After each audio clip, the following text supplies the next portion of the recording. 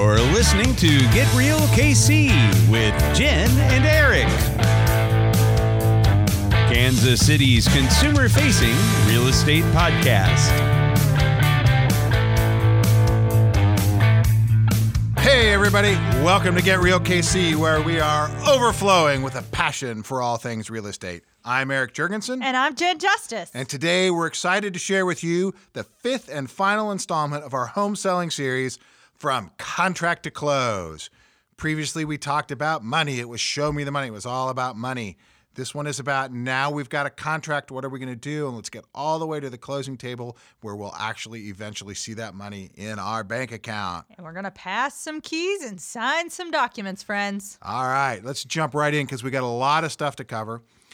So when this happens, you're going to get an offer or multiple offers. Now, this doesn't work out by somebody calling you up and going, hey, I'll give you $275,000 for your house or pass a note in school. You actually get a contract.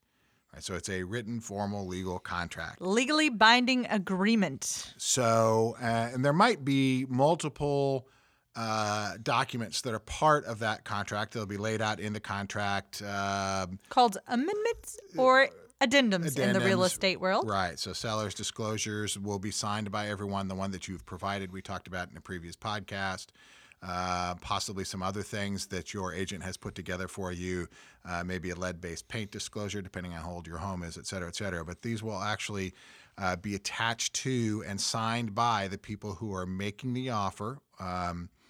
And in our area, there is a set of our local real estate organization, Kansas City Real Estate Kansas City Regional Association of Realtors, KCRER, does have a forms library that they use. Whatever that organization is that I belong to that do great work, whatever their name is, yeah.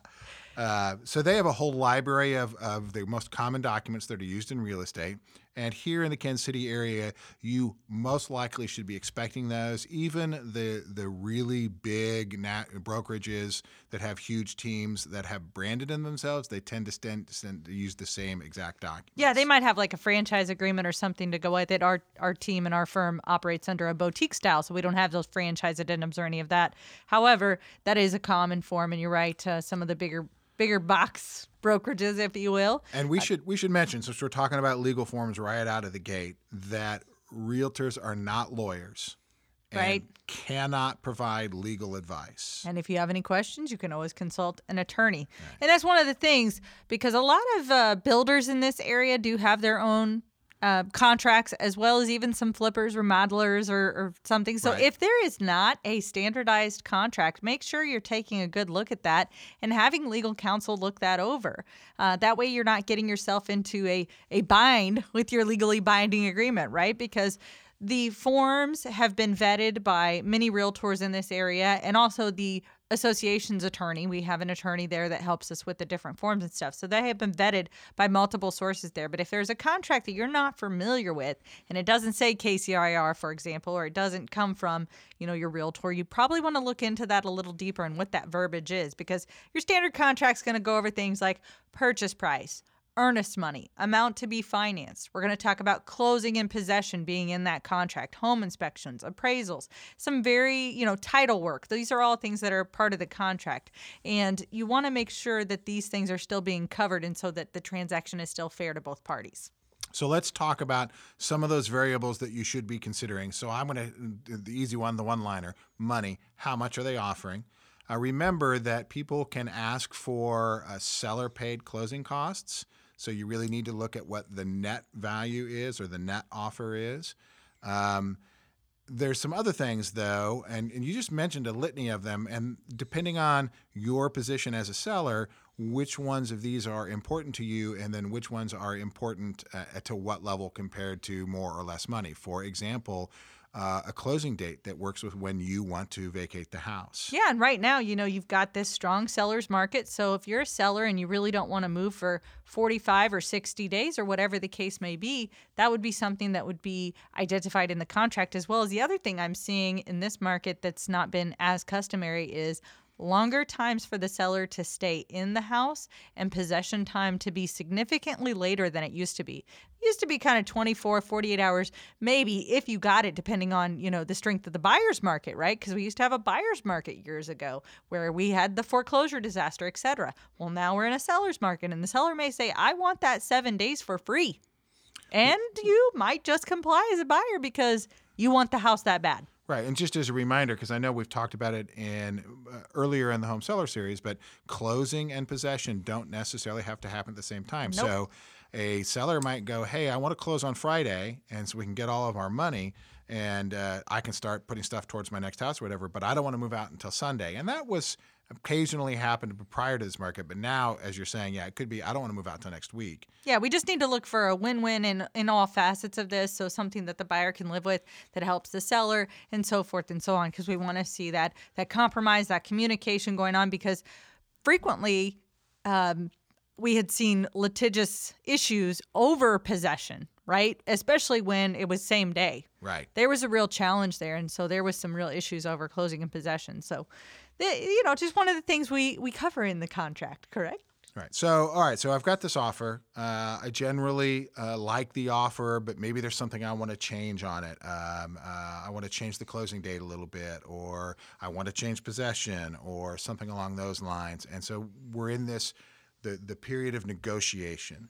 So let's talk about negotiation and what you can expect from your real estate agent, and sort of how that works. And when we're still in the negotiation phase, if you will, we're using a counteroffer addendum typically in those early times where we're changing, whether it's sales price, whether it's possession, whether it's a terms and conditions. There's forms, or not forms, but lines for all of that on this particular counteroffer addendum, as it's frequently referred to and called. But if we're later on in that transaction, then we would do a amendment to contract, which would be just kind of spelling out exactly what it is that you're changing, whether that's closing will be extended to on or before, June 30th, for example, if it was May 30th, just an example. Now, if there is a lot of back and forth, right, you offer this much, I counter with this much, you counter back with this much, I counter with this much, you're thinking to yourself, you might right now be going, oh my gosh, that's a lot of paperwork.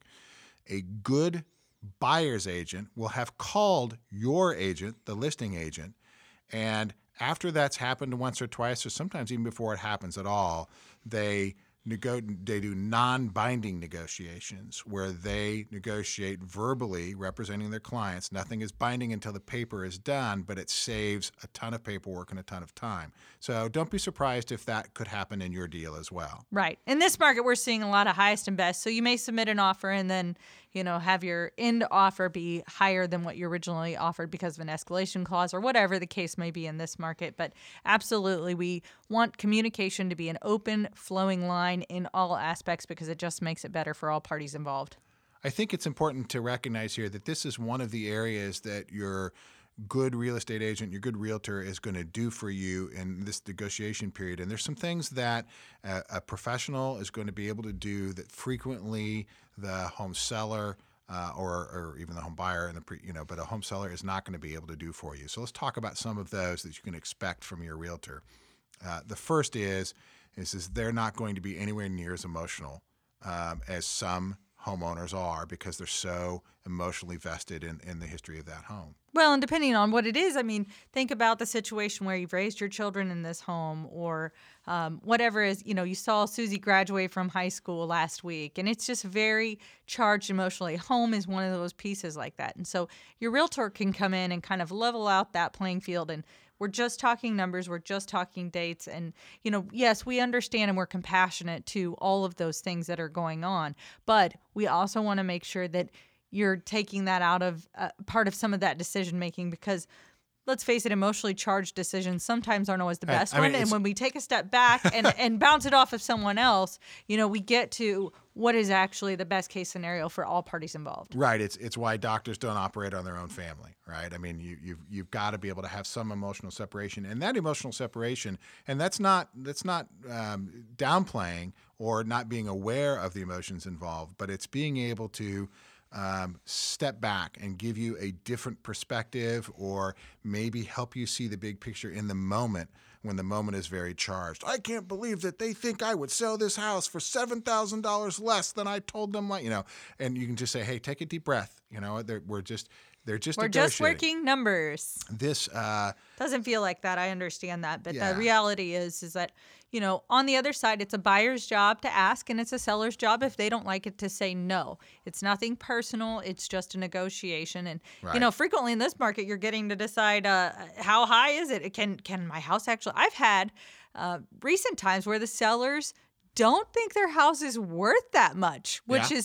is interesting. It's like We you had would it- think that they would really have a high value on their home, but in fact, they're like, I can't even believe this. I'm not sure if I should take this because I'm not sure it's worth this much. Like, this is concerning. And it's a very interesting dynamic that we're seeing right now. But that's where a good realtor comes in and says, okay, this is what we're going to do. This is why we're going to be protected against this, or this is why we wouldn't be protected against this. And these are the risks. These are the pros. These are the cons. Let's weigh it out. And then let's make a decision on that. Right. And I think it's important to note that when somebody doesn't immediately accept what you suggest, this is not adversarialness. They're not necessarily thinking you're bad or wrong.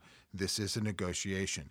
And just having the right realtor, information is power here, right? Getting information about the offer, understanding it, this is all powerful. And good realtors will work towards a win-win, that everybody is as happy as they can be, so that's really what you're looking for. But your trusted realtor is going to be able to negotiate from a position with less emotion and a lot of experience. So that's one of the big things they bring to the table. Now, you did mention multiple offers. Multiple offers are not only commonplace. It's in the last 10 months. It's probably rare that a property doesn't get multiple offers. There's three general ways to handle multiple when we talk about big picture. So essentially is they can come in, you can go, yep, I like this one, it's the best. Maybe that's the highest dollar, which is frequently the best, but sometimes it meets my closing date or my possession requirement or whatever it is. Then you can auctioneer, and that's essentially asking your agent to go, hey, I've got an offer over here for $100, for $1,000 more. Would you beat it? And they'll go, yeah, I'll go 1,000. And then they call up the next people and they go, hey, they countered your offer. So it's some You're not going to be popular in the real estate community probably if you're trying to auction houses. There are actually auction services, although interestingly enough, that's not what we've been seeing a lot of in our market here in the Midwest. There's different parts of the world where every house is sold via auction, but there is risk to asking your agent to play some version of auctioneer, to play one off the other over a period of time, because typically Americans find that distasteful. And so we're not a big bartering society and they get uncomfortable. So probably the most common, the third way to handle multiple offers that's happening now is to set a deadline and call for best and final. Give us your best offer, period.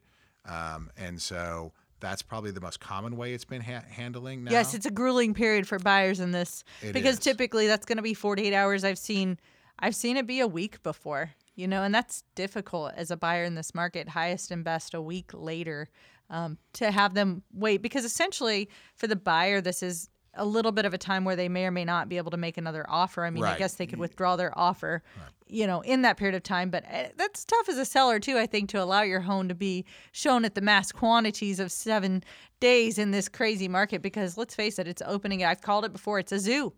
You've got people coming and going and, lined up down the street. And It's a very popular exhibit at the zoo. It's not just a zoo. It's worse than that. It's popular. That's right. Especially under 300,000 in this market. That is creeping up. But in our area, if your house is 300,000 or under, you've probably got some craziness to ensue as a seller, because you might want to stay gone for the weekend you list your house. Yeah, no kidding. So All right, so we've gone through, we've picked the right offer, and now we have an offer, and we've agreed to the contract.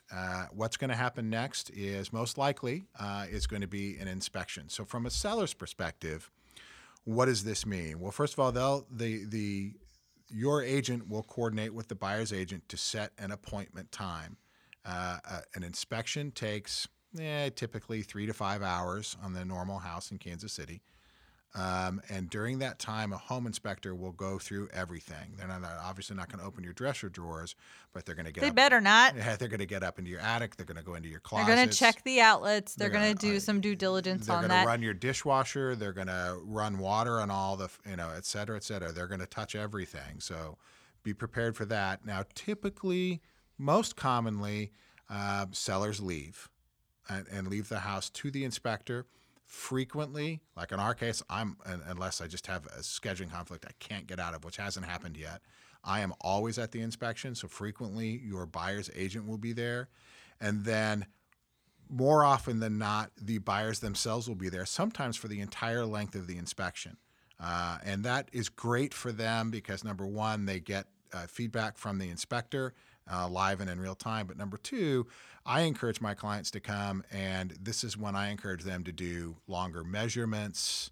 I want to see if my china closet will fit here, or if my queen size bed will fit in this room, or whatever it is. And even like in this market where there are some buyers that are waiving inspections, a lot of people are still doing inspections for knowledge only, which is a great practice, even if they're waiving it. That way they just know what they're getting into in a home, period, which is probably their largest financial asset. I know we say that a lot, but I think people sometimes just take that lightly. In the industry, it's like you need to give this special care. And as a buyer, I would still encourage you to go ahead and fully check out that home, even if you've waived your inspections. It's just getting in there, like you said, doing measurements or whatever the case is, and just getting familiar with the place you're going to call home.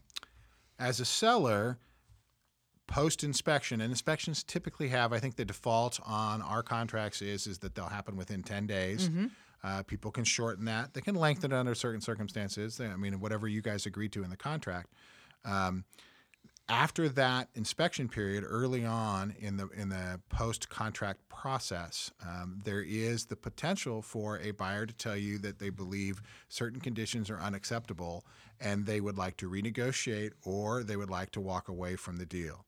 So be aware that can and does happen. Again, it's less prevalent, in 2021, but it certainly happens even in this market. Yeah, so that would be a resolution of unacceptable conditions and an inspection notice. We would have those forms. And honestly, we'll usually have the inspection notice regardless, whether we're waiving inspections or whatever. And then another addendum, which goes with the contract sometimes, is called in its present condition addendum, which has 3 different boxes that you can pick from on that. So these are all pieces of the contract for both the seller and the buyer that get you from contract to close. Now, the next thing that's going to happen after they come in and inspect your house is an appraisal. Now, an appraisal will typically be ordered by the buyer's lending institution, and an appraiser will come to the house. Now, the buyer's agent won't be present for.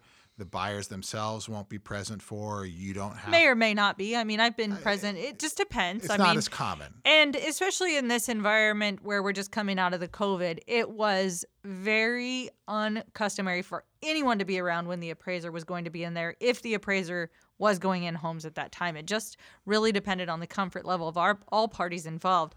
But, I think we have gotten away from that a little bit, where the buyer's agent was there with the appraiser to give them comps or to do any of those things. It may still be necessary in some cases, and depending on access to the homes, et cetera.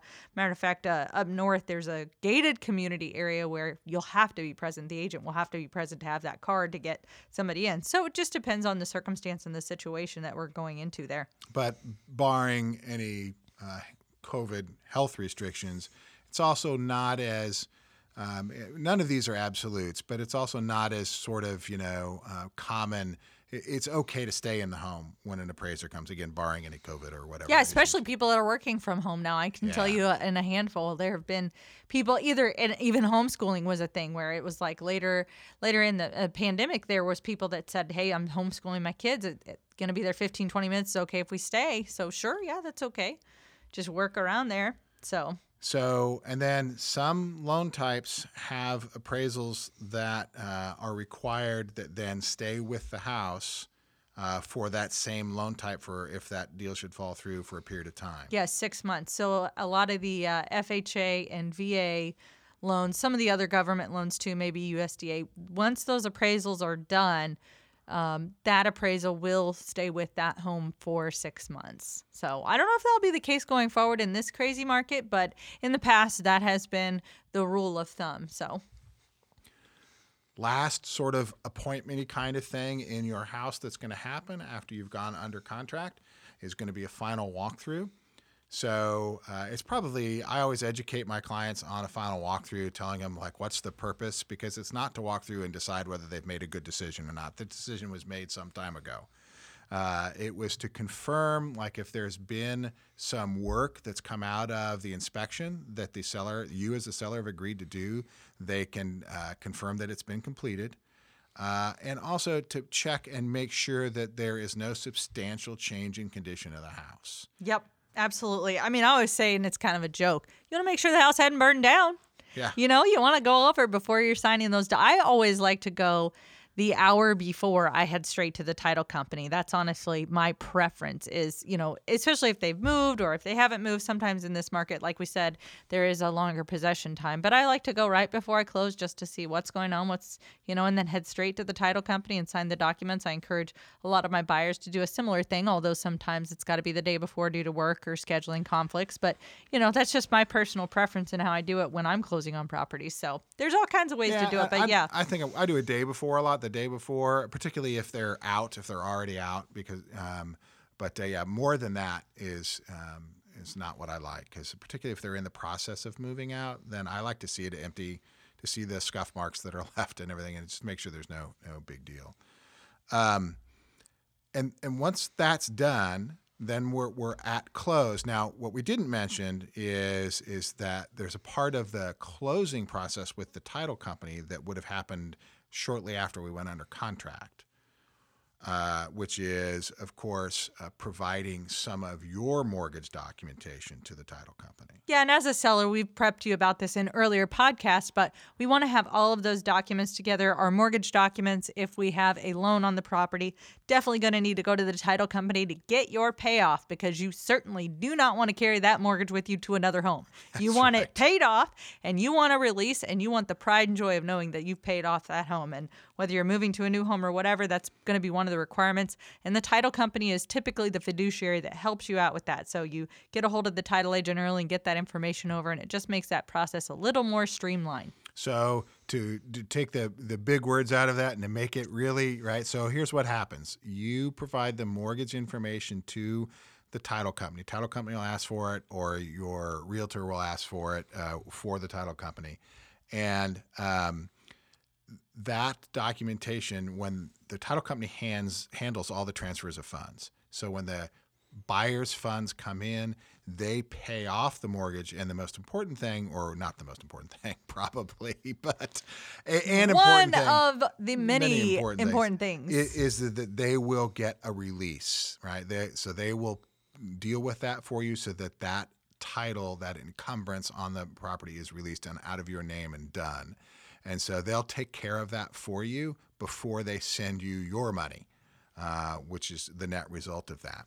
Yeah, and as a seller, one of the things with the title company, you can schedule that closing very early on in the process. For example, I had a property that went under contract in early May, and they have already scheduled their closing date for June 1st on both the seller side and the buyer side. So if you want to get that on the books, you can call, you can get that scheduled. One of these particular sellers is out of town, so they can close remotely. Right now, we're still doing some overnighting of documents, but there are some options for remote or e-notary, as it was approved in Missouri in this last legislative session, or actually last year during the COVID legislative session. But there's some options so that a seller does not physically have to go into the property if they're either unable or not there. So lots of options for you as a seller and how to close it. It doesn't take very long to sign your closing documents, and then you are closed. You can usually get your money wired into your account, or you can get a check, a good old-fashioned check if you want it.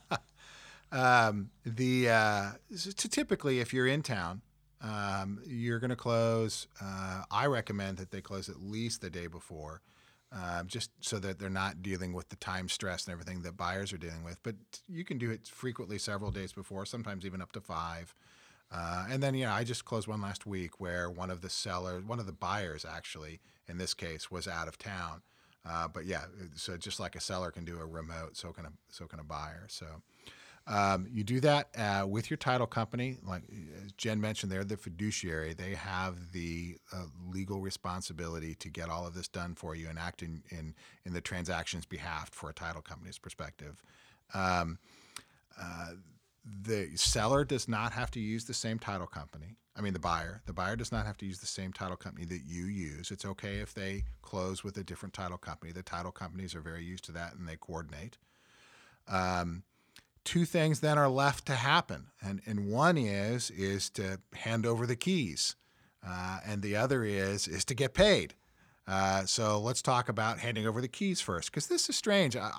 When I first got into real estate, which is not that long ago, just a couple years ago, I always felt it was weird, and I've had some very strange conversations with realtors about them not thinking about when are my buyers going to get keys. We've already negotiated when they're going to possess, and from a buyer's perspective, a lot of my buyers want to possess right away, so I try to negotiate that they get it when they close, which is even before funding. And then I'm like, okay, well, how are we going to deal with the keys? And the listing agents don't think about it.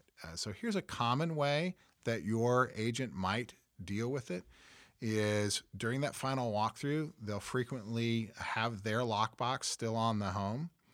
And then they'll tell the buyer's agent to go ahead and take the key from the lockbox if they need to give it to them at close. And then leaving it in the realtor's hands, who's a lot more invested and has a lot more significant penalties if they give over possession when they're not supposed to, is pretty safe. And again, I like to, whenever we get it negotiated properly, to be able to sit at the closing table with my buyers and hand them the keys. And that's usually just a single key to the front door. And then all the other keys and all the other, the mailbox key, the garage remotes and all of that, you put in a drawer or something like that. And you tell or a big box. I frequently see sellers leave a big box of all of this great stuff that they've given us with the home. So it just depends on right, what. But as a seller, it's appropriate to leave the extra paint and a few tile pieces and instruction manuals and all that. Right, good sellers have all that laid out. They want somebody to enjoy the home. So that's definitely where all that would come from. The last thing, right, which sort of ties into our last episode, right, which is where is my money? And this is funding, which is different than closing and different than possession. So walk us through how funding typically happens. Well, depending on whether it's your buyer bringing cash to the table, and that would be one exception on that title company, Eric, is when you've got a cash transaction, it is a single title company that does those cash transactions that can be agreed upon by both parties at that point. But when we're waiting on funding, typically the lender sends the funds to the title company. The title company then disperses. So obviously earlier in the day is sometimes better than later in the day if you are subject to that funding premise. But that just happens through the title company usually wiring that money around. Like I said, a lot of times you can get a good old-fashioned check if you want it, but as a seller, you provide that information where you would like that money funded. And if you're buying another home, the title company is typically the one that routes all those funds around too. If you're using part of your sales proceeds to fund your next home, the title company is frequently the one that will help you get all those ABC dots in order and connected up so that all of your funds are going to the proper place at the proper time. So if the buyer is not going to the closing table until the afternoon of the closing date because of the limitations and the restrictions on when wires happen, et cetera, which is the typical way money moves in today's real estate market, you probably aren't going to see the money until the next day. Yep. Or the following Monday if it's over a weekend. So be aware of that if that funding is important for it to hit your bank account. You will not have that problem so much. I mean, it still won't hit somebody's bank account, but if it's being used or the majority of it's being used to do another house in a contingent deal. Yeah, it's just important to understand all the facets, and especially in new home construction, builders are very dependent on funding. They don't release possession of those, and frequently the builder will be the one providing the keys once they actually have checked that little box that Right. it is funded. And that's really important if you're closing it Friday afternoon at 4 p.m. and you're buying a new construction home. Honestly, there are some entities that have gone to no Friday closings because of that. So you just want to be aware of those factors in funding and how that pertains to your transaction as a seller or as a buyer, quite frankly, and make sure that you understand it and the communication is flowing fluidly. Yep, I agree. I understanding when possession is being given over and when funding is likely to happen, because we don't have finite control over that, I think is critical, because you're down to this last, it's all done. But if you're relying on that for that day, it's really important that you get that timed out properly, and a good agent will walk you through that. Exactly. All right. Well, I mean, we've done it. We've gone all the way from contract to close, and even a little bit after, where there's some money in the bank. So there you have it. That is the 5th and final episode of our home seller series. We hope you enjoyed it. Don't forget to check out our other podcasts available on our website or wherever you like to listen to your favorite podcasts. All right, everybody. That's it for this episode of Get Real KC. Until next time. You have been listening to Get Real KC with Eric Jurgensen and Jen Justice. For more information or to contact our hosts, visit us at dreamhomesbyjen.com, where you can find more episodes exploring real estate as it matters to you.